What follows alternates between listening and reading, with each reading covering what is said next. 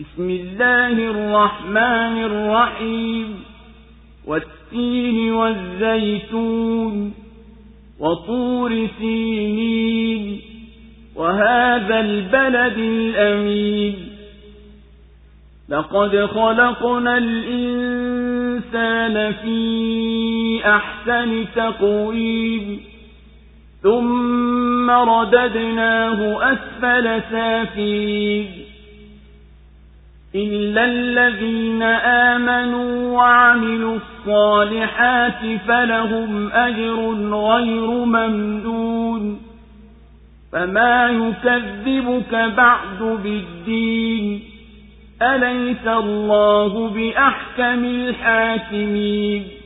Kwa jina la Mwenyezi Mungu mwingi wa rehema mwenye kurehemu, na hapa kwa tini na zaituni, na kwa mlima wa Sinai, na kwa mji huu wenye amani. Bila shaka tumemuumba mtu kwa umbo lililo bora kabisa, kisha tukamrudisha kuwa chini kuliko walio chini. Lakini wale walioamini na wakatenda mema, hao watapata ujira usiokwisha. Basi ni kipi baadaye kitachokukadhibishia malipo? Kwani Mwenyezi Mungu si mwadilifu kuliko mahakimu wote? Allahu Akbar,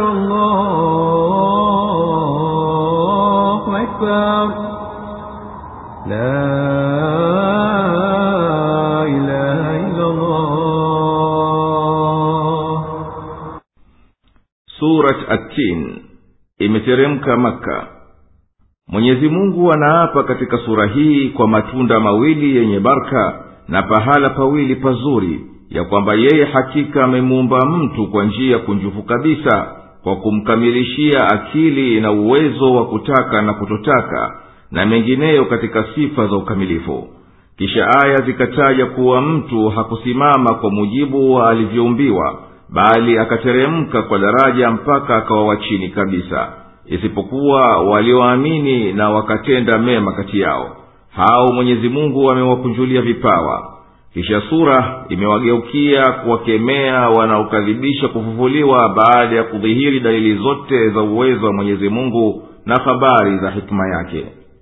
Na hapa kwa tini na zaituni kwa baraka zao na ubora wa manufaa yao, na kwa mlima ambao juu yake ndiyo Mwenyezi Mungu alimsemeza Musa, na kwa huu mji mtukufu wa Maka ambao anaushuhudia utukufu wake mwenye kwenda uzuru na anapata amani mwenye kuingia. Kwa hakika bila shaka yoyote sisi tumemuumba mtu amesimama sawa kwa umbo bora kabisa iliyonyoka, na akasifika kwa sifa nzuri kabisa. Kisha tukamteremsha cheo mpaka akawa ni wa chini kabisa katika hao walio chini, kwa kuacha kufanya wajibu hayo tuliyomuumbia. Lakini walioamini na wakatenda vitendo vyema, hao basi watapata ujira usiokakatikia wala kuwapungukia. Basi kitu gani kinachokupelekea kukadhibisha kufufuliwa na kulipwa baada ya kuwekwa wazi uweza wetu hayo? Kwani Mwenyezi Mungu aliyetenda hayo tuliyokueleza si mwadilifu kuliko mahakimu wote kwa kufanya na kupanga?